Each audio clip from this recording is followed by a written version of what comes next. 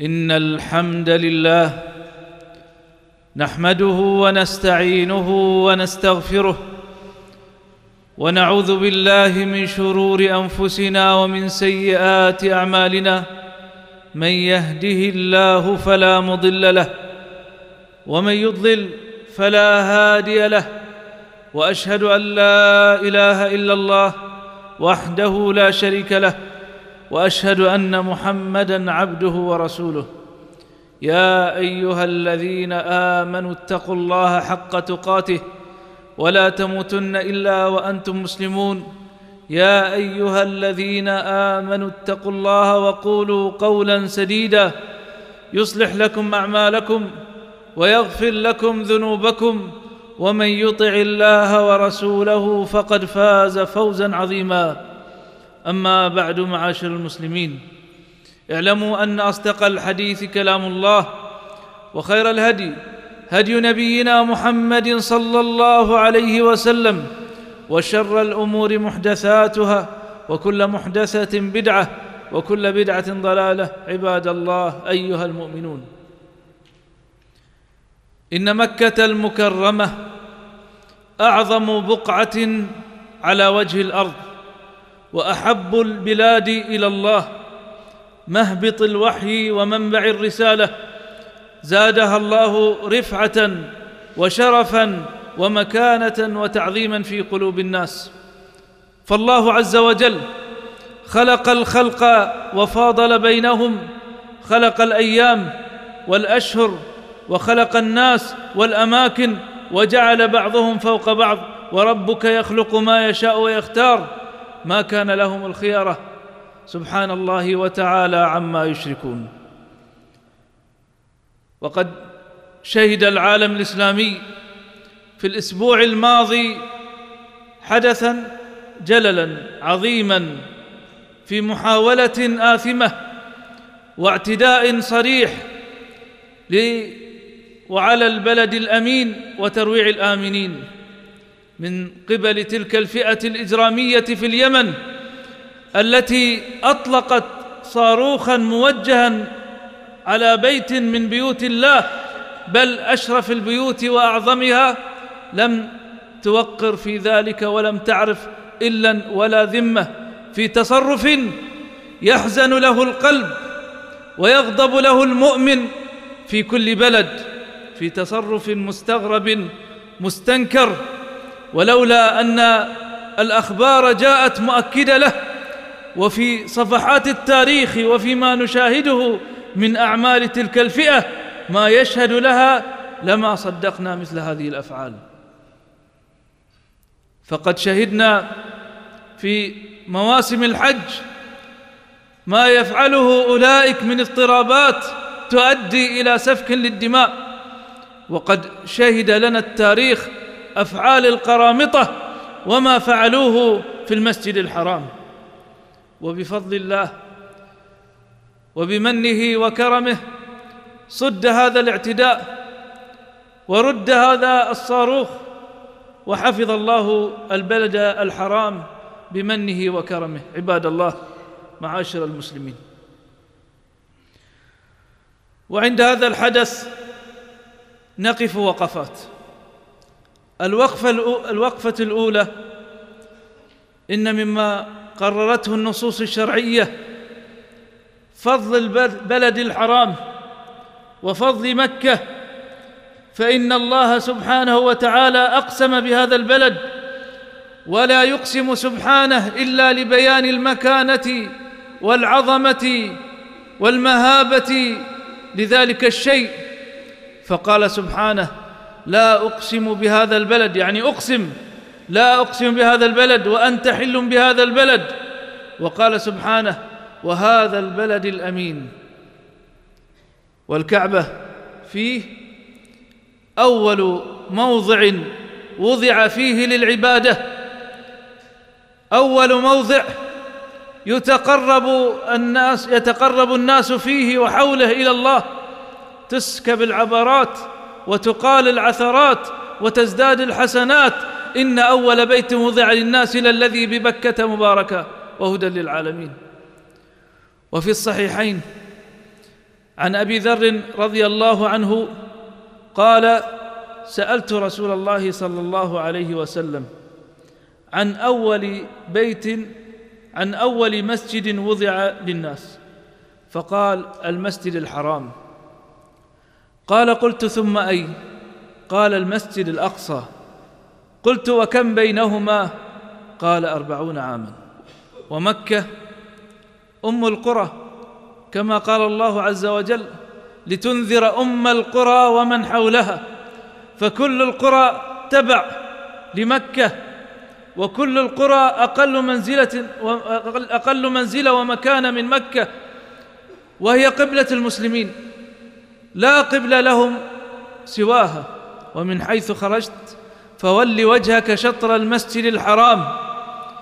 وهي تلك البلاد مهوى أفئدة الموحدين، إلى تلك البلاد يترددون: وإذ جعلنا البيت مثابة للناس وأمنا.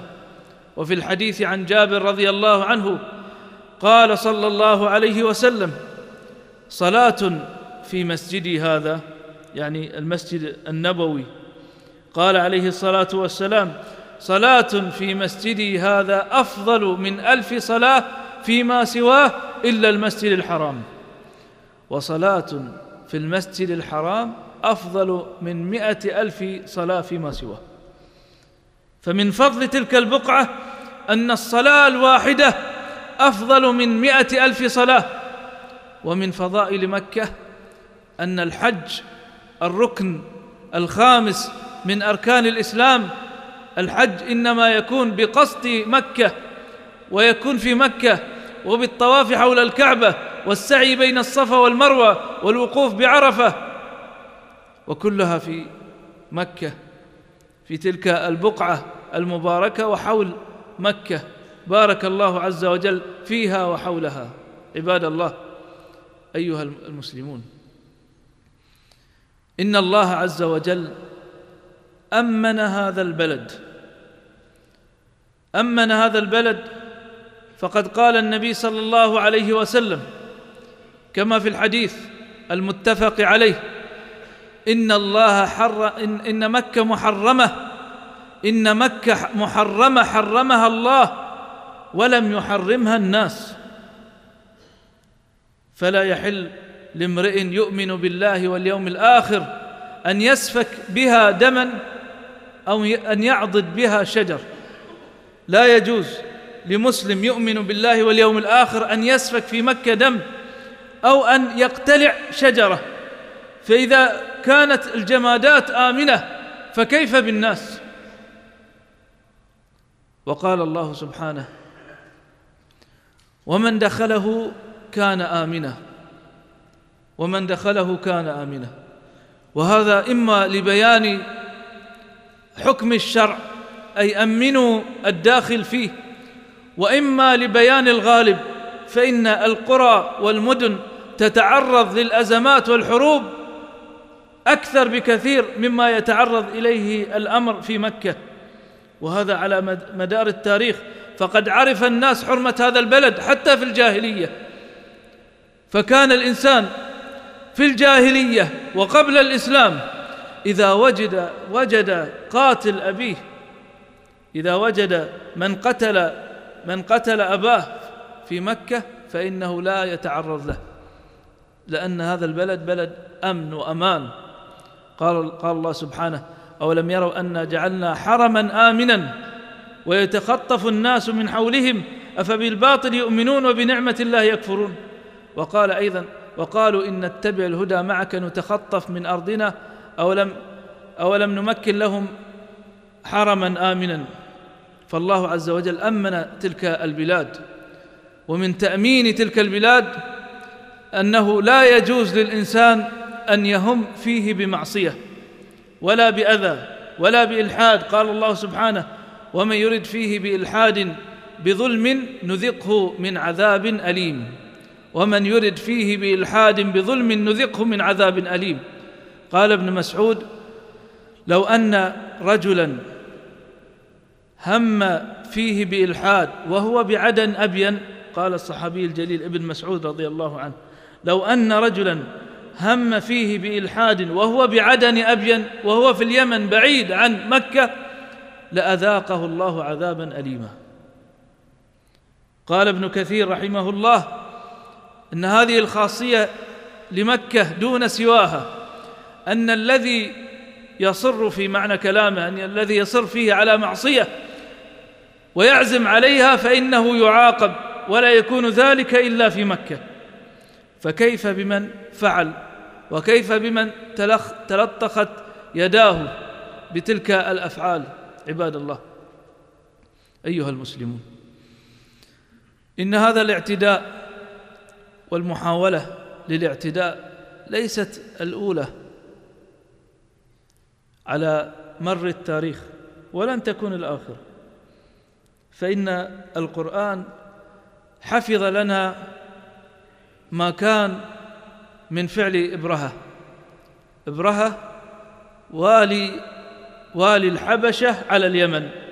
لما استولى أهل الحبشة على اليمن جعلوا عليها إبرهة، ولما رأى إبرهة تعظيم العرب لمكة بنى كنيسة عظيمة كبيرة وأراد أن يحج العرب إليها ودعا الناس لها، فماذا كان؟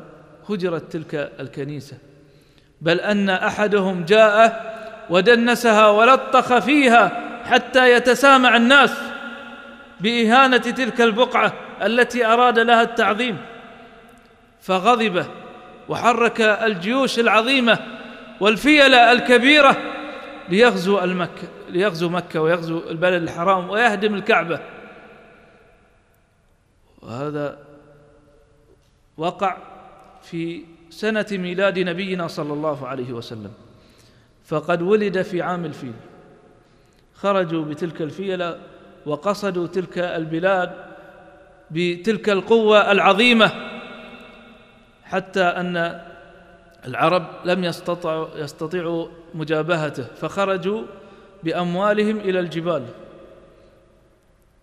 وقالوا للبيت رب يحميه، فكان ما كان. مما وقع عليهم أن سلط الله عليهم الطير الأبابيل رمتهم بتلك الحجارة التي أهلكت منهم الكثير، وفر من فر ومرض من مرض. وطهر الله المسجد الحرام وحفظ مكة، وقد قال الله عز وجل في كتابه: ألم تر كيف فعل ربك بأصحاب الفيل ألم يجعل كيدهم في تضليل وأرسل عليهم طيرا أبابيل ترميهم بحجارة من سجيل فجعلهم كعصف مأكول. نسأل الله عز وجل أن يحفظ مكة والبلد الحرام، وأن يحفظ المسلمون في كل مكان. بارك الله لي ولكم في الإسلام العظيم، ونفعني وإياكم بما فيه من الآيات والذكر الحكيم. أقول ما تسمعون وأستغفر الله لي ولكم فاستغفروه إنه هو الغفور الرحيم.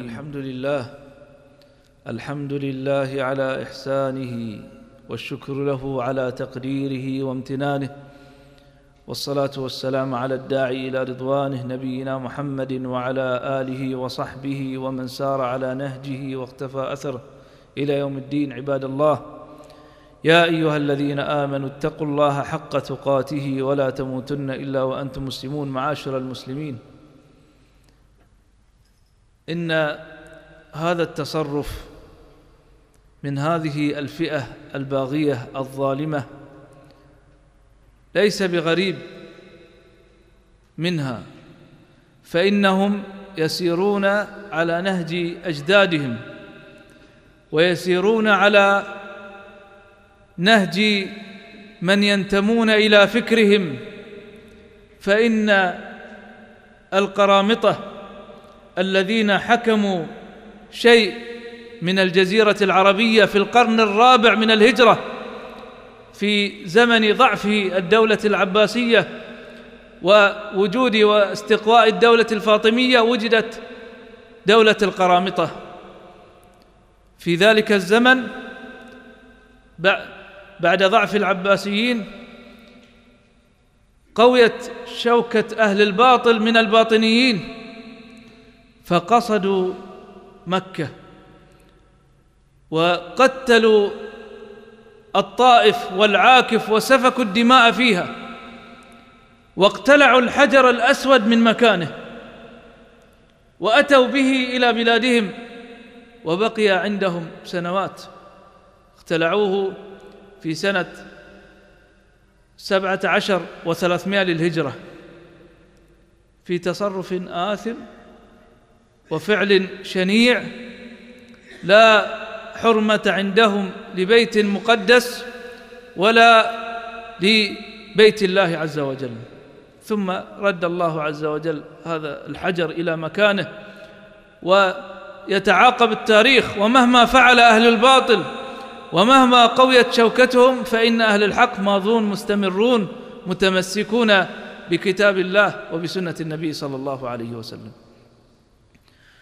وعند هذا الحدث عباد الله، بعد أن ندرك قيمة ومكانة البلد الحرام في نفوسنا، فعلى أهل الإسلام وأهل الحق فيه أن يتخذوا جميع الأسباب المادية والمعنوية للقوة والتمكن لنشر الخير بين الناس، لا لإراقة الدماء ولا لسفك الدماء ولا لترويع الناس، وإنما ليعبد الناس لله وليصبحوا أحرار، لا يكونوا عبيد لشهواتهم ولا لأهوائهم ولا لملوكهم ولا للناس، وإنما يكونوا عبيد لله. وهذا نهج أهل الإسلام. فعلى أهل الحق التمسك بما جاء به الله عز وجل في كتابه والعمل بما فيه ونشره بين الناس، فإننا إن تقاعسنا عن النشر فأهل الباطل ينشرون ويدعون ويتوسعون ويذهبون إلى شرق البلاد وغربها وإلى بلاد فقيرة وإلى أقليات مسلمة ينشرون باطلهم، وأهل الحق يتقاعسون عن نشر الحق. على أهل الإسلام معرفة عدوهم حق معرفة، وكشف العدو بين الناس وإظهار باطله وإظهار خفاياه حتى لا ينخدع عموم الناس بدعاياتهم الباطلة. فكم يرفعون شعارات فيها معاني القيمة والفضيلة ونصرة المظلوم، وهم أبعد ما يكونون عنها في الحقيقة والواقع. اتخاذ أسباب القوة المادية والمعنوية، وأعدوا لهم ما استطعتم من قوة ومن رباط الخيل ترهبون به عدو الله وعدوكم. فالمسلم يتقوى بعلمه ويتقوى بإيمانه ويتقوى بعمله ويتقوى في بدنه ويتقوى على الناس التقوي الاقتصادي والقوة الاقتصادية والاجتماعية والعسكرية والاتحاد والاجتماع. نسأل الله عز وجل أن يجعل هذه الأمة أمة رائدة، نسأله سبحانه أن يجعل هذه الأمة أمة متماسكة، نسأله أن يؤلف بين قلوب المسلمين وأن يجمع بين قلوبهم على الحق، نسأله سبحانه أن ينصر المستضعفين في كل مكان، نسأله سبحانه أن يحقن دماء إخواننا المسلمين، إنه ولي ذلك والقادر عليه. عباد الله، صلوا وسلموا على من أمركم سبحانه إذ قال: إن الله وملائكته يصلون على النبي يا أيها الذين آمنوا صلوا عليه وسلموا تسليما. اللهم صل على محمد وآل محمد كما صليت على إبراهيم وآل إبراهيم، وبارك على محمد وآل محمد كما باركت على إبراهيم وآل إبراهيم في العالمين إنك حميد مجيد. وارض اللهم عن أمهاتنا أمهات المؤمنين وعن آل بيت نبيك المقربين وعن الصحابة أجمعين والتابعين ومن تبعهم بإحسان إلى يوم الدين، وعنا معهم بمنك وكرمك يا أرحم الراحمين. اللهم أبرم لهذه الأمة أمر الرشد يعز فيها لطاعتك ويذل فيها لمعصيتك ويؤمر فيها بالمعروف وينهى فيها عن المنكر. اللهم ول علينا خيارنا ولا تول علينا شرارنا، واجعل ولايتنا في من خافك واتقاك واتبع رضاك. اللهم ملك البلاد ووفقه لخير البلاد والعباد، وارزقه البطانة الصالحة التي تدله على الخير وتنهاه عن الشر. اللهم لا تجعل لنا في مقامنا هذا ذنبا إلا غفرته ولا عيبا إلا سترته، ولا مبتلا إلا عافيته، ولا ميتا إلا رحمته، ولا حاجة من حوائج الدنيا والآخرة هي لك رضا ولنا صلاح إلا قضيتها ويسرتها. سبحانك اللهم وبحمدك، أشهد أن لا إله إلا أنت، استغفرك وأتوب إليك.